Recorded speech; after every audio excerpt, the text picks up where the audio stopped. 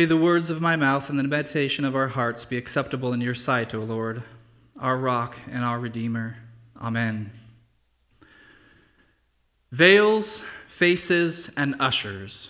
Oh my. And what a most distressful situation we find ourselves in. Distressful indeed, for the veils are dark, the faces are many, and are ever so contrary. And the ushers, well, to speak frankly about the matter, they're big babies. They've scarcely learned the Father's voice, and now they must grow up and serve as escorts and servants. They hardly know what kind of service they're attending, let alone how to conduct and carry themselves while they're serving at it. And the veils, well, those wearing them can hardly see anything. How could they ever know who their bridegroom is, so as to present themselves before him and have their veils removed? How will they know that whoever is speaking to them is from him, or is him, after all? And the faces behind the veils, vast in number, as the waters of the sea, all of them blinded by the veil. In the dark, and alone without a betrothed to remove them of their fallen state. Without a betrothed, for they've either rejected the one who would have them, or they just don't believe who he really is. Which gets us back to the ushers. We, me and myself included here, I'm not going to get out of trouble there, we are the big babies. We are those big babies. Or at least we've all been there. Understand there's maturity. We have already been bonded with the task, even as infants, to teach those veiled individuals who the Savior is, what he's done for them, and what he will continue to do for them. We have the task of escorting them by the word of God to Jesus, reasoning with them on his behalf, and convincing them that it truly is he who should be their betrothed. The only problem is that black veil. I couldn't get black. Sorry, there was no black in the quilter's cabinet, so for the children's message. But the black veil, I mean, who put that there? Why is there a veil? Not appropriate for a wedding at all. We don't wear black to a wedding. And most everybody doesn't wear a veil. Only one wears the veil at a wedding. So anyway, it's like they're grieving at their own funeral. But such is not the will of God. For unto life has he brought them into this fallen world, and he takes no pleasure in their death. So our task is great. And to complicate matters even worse, we are still learning, as these big babies, how to walk and how to talk. And sometimes we lose our way, just like little children who aren't sure about where they're going. And sometimes the baby talk is confusing to those who are behind the veils. Can they trust us?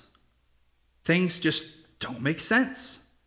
We have the temptation to just give up. And were it not for the leading of the Holy Spirit and the nurturing of God's Word, we might just do so and give up. Oh, and the veiled people, by the way, don't like kids. And they don't like our dad, our Heavenly Father. It's like they just won't listen. And they're mean about it even. Dear believers in our Lord Jesus Christ and family of God, I have an announcement to make. Jesus has died on the cross for your sins and mine, and he is alive today. Alleluia, Christ is risen. He is risen indeed. Alleluia. This is the message that we need to hear every day, a message that we need to both know inside and out and share. For in it, Christ removes the veil, the maiden finds her bridegroom, and we all find our way to the wedding feast in the land of promise. Jesus Christ is alive. But what does this mean? And how does that impact us when we're face to face with an unbelieving coworker who is adamant against God and doesn't want to hear anything of it? Brothers and sisters, this is not a new problem, and we would be wise to consult the Scriptures in finding our solution, our confidence for the task at hand. So then let's go to it. We know that we are in good company with Paul and the prophets. Paul writes, "But they have not all obeyed the gospel. For Isaiah says, 'Lord, who has believed what he has heard from us?'" So Paul and Isaiah are familiar with rejection, just like you if you've shared the gospel message a time or two. Paul and the prophets have preached, but their preaching has fallen on deaf ears, darkened eyes, and hardened hearts. They hear, but they don't understand. They see, but they don't perceive, and they just won't believe. And that's to be expected. In fact, even we, before our veils were removed in Christ, were in the same situation. Paul writes in Romans 8, starting in verse 5, "For those who live according to the flesh set their minds on the things of the flesh, but those who live according to the Spirit set their minds on the things of the Spirit. For to set the mind on the flesh is death, but to set the mind on the Spirit is life and peace. For the mind that is set on the flesh is hostile to God. It does not submit to God's law. Indeed, it cannot. Those who are in the flesh cannot please God." The flesh is our fallen state. That is our corrupted state, our corrupted nature. Have you ever heard someone say, "Well, we're only human," right? This is an admission that the natural form of error built into the human condition, that we all make mistakes or that we can't all be perfect, we all know that perfection is an unreal expectation because people just can't seem to stop doing bad stuff. So forcing them to be perfect isn't really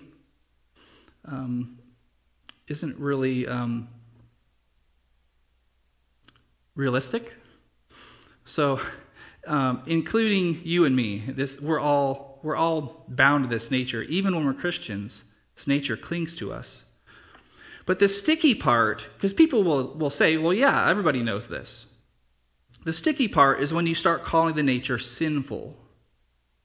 So now we're not just making mistakes, but we're accountable to God and are wrongfully acting against him by our very natural inclination. Paul says that this is the reality. We just quoted it before. "The mind that is set on the flesh is hostile to God, for it does not submit to God's law. Indeed, it cannot." So the nature is against God, not just making mistakes. But how is it against God? It won't submit to God's law. It can't. So even if you tell that nature or your coworker or someone who does not believe, even if you tell them the nature of the law and the goodness of God, his holiness and perfection, they won't submit. That nature won't submit to that goodness and that law. It won't stop being angry, for that anger can be justified. It won't stop its adultery, for it is entitled to love. It won't stop stepping on his or her fellow man for to each his own and survival of the fittest. It won't listen to and follow his or her parents because, well, mom and dad just don't understand my situation. They don't understand me. It won't stop stealing, won't stop saying lies about God's name, won't stop serving other things beside the Creator God, and certainly will not stop to worship this so-called Creator. Hostile in mind and in nature. It won't stop resisting because it can't. It's no wonder they don't believe you when you share the gospel, when they're so opposed to God's holiness. It makes them look bad. No wonder they reject God and set up their own form of righteousness. as Paul says in Romans 10:3. But they're not just hardened in nature, in heart and mind.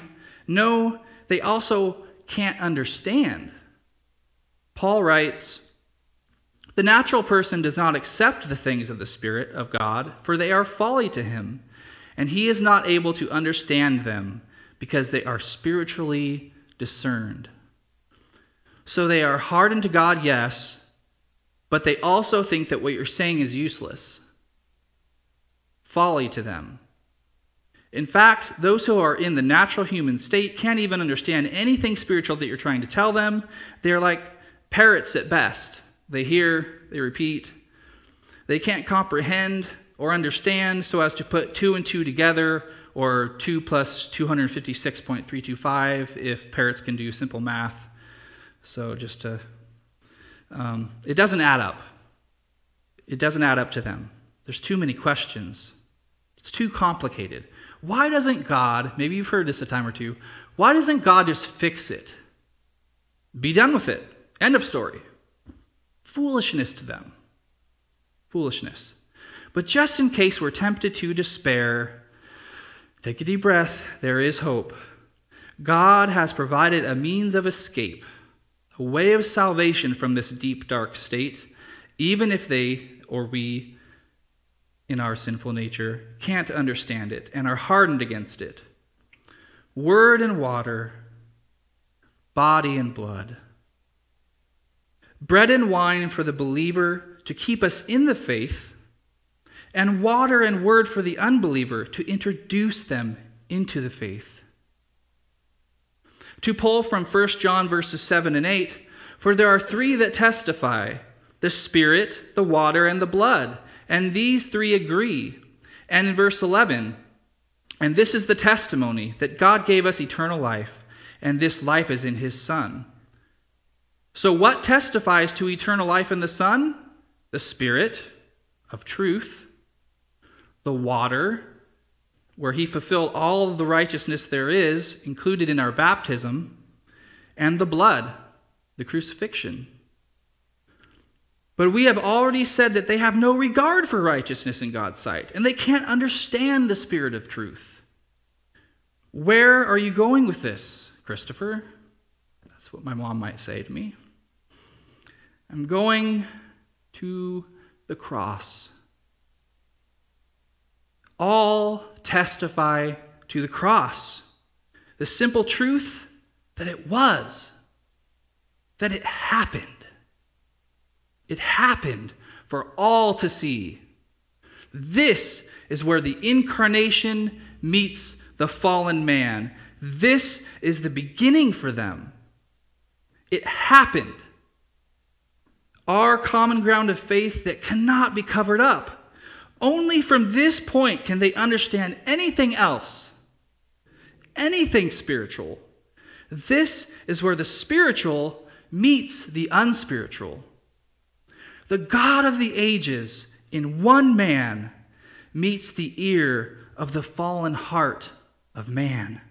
Jesus writes undeniable history in his own blood. And so Paul continues on in Romans 10, verse 17, after quoting Isaiah, Lord, who has believed what he's heard from us, he says, so faith comes from hearing, and hearing through the word of Christ. Which word of Christ? Which one? What word should they hear to inspire their faith?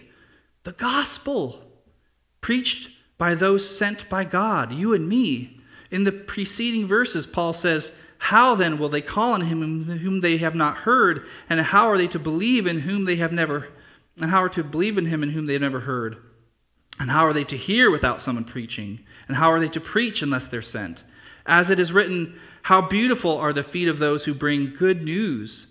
The feet that share the good news are beautiful. Amen. And what is that good news? That Christ has died for the sins of all men, and that he rose again from the dead and appeared to many witnesses, including all of his disciples. This is the good news that saves. But we must share that good news faithfully, and sometimes it takes a bit of preparation. Like knowing about Tacitus. Tacitus was a Roman historian who wrote about Christ's crucifixion. You see, Paul was dealing with current events. Everybody knew this thing happened in Jerusalem, and you could cherry pick off of news stories, you could converse with people who were there, but we're 2,000 years removed.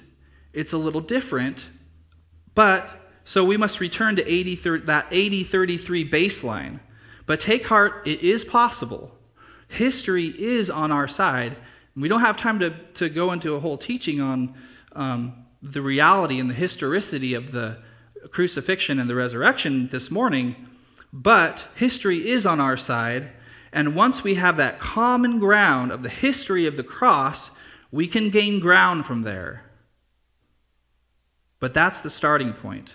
On to Christ's resurrection and his righteousness for those who are in him, and the sacrifice that was made to atone for all of our sins. One small step by another, and it depends on the person. It could be big steps. If you're like me, it just seems like everybody I encounter is a rock. You can't get the words through.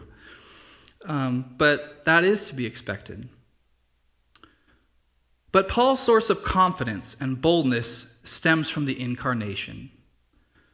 This is why, in the face of rejection, time and time again, he's not ashamed to tell them and reason with them about the occurrence of the cross and its significance for them. For to Paul, the goal is their faith, which comes from hearing him tell of the cross, and the prize is their salvation, which comes from Christ, as the gospel message falls finally on hearts of faith. Dear friends, don't give up.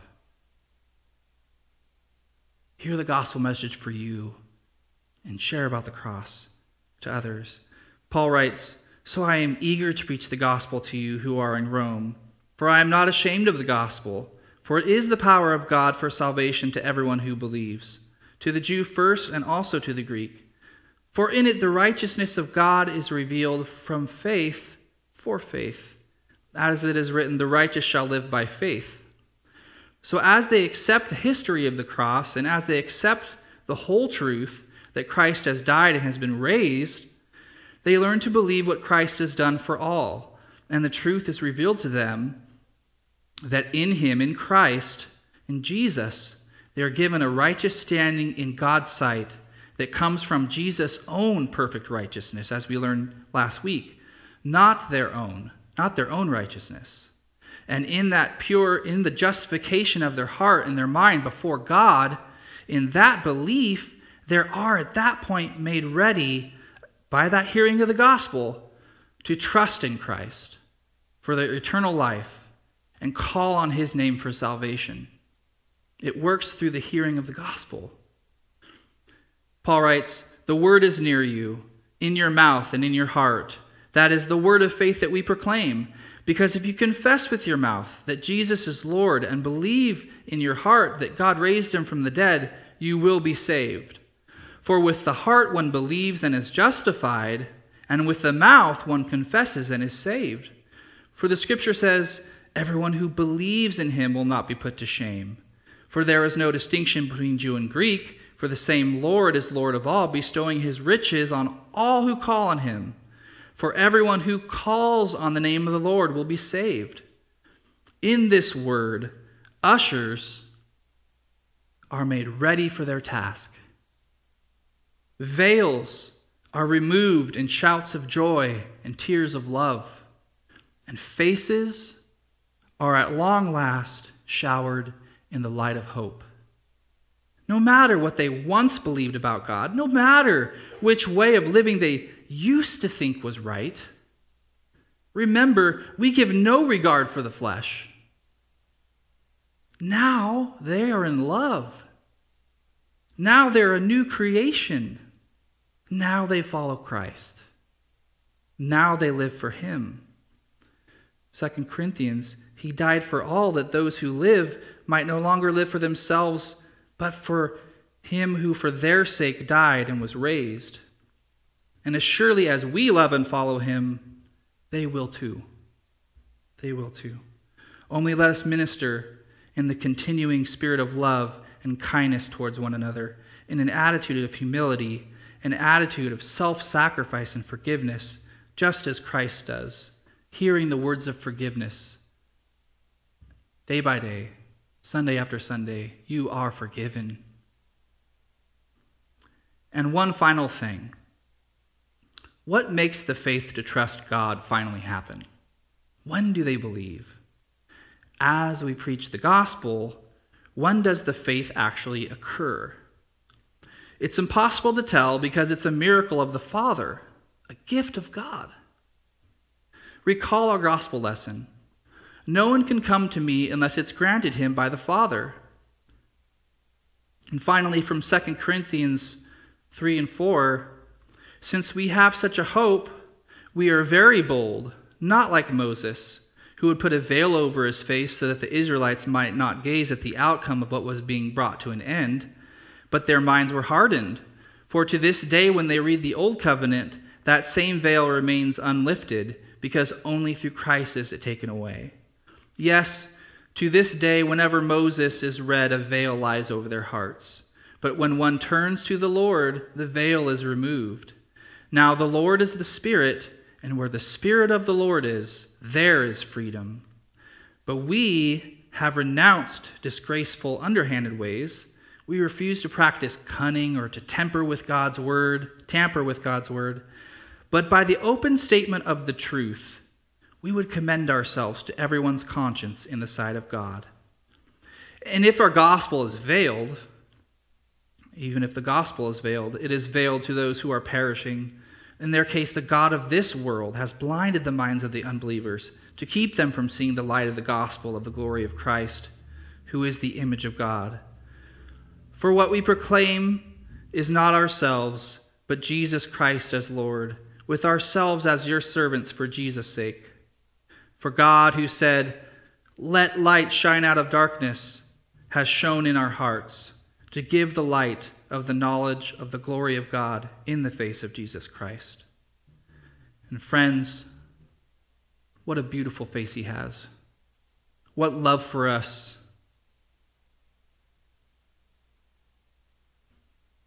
Amen. Now may the peace that surpasses all understanding guard your hearts and minds through faith in Christ Jesus to life everlasting. Amen. We confess with the words of the Apostles' Creed, our common confession. May you please stand.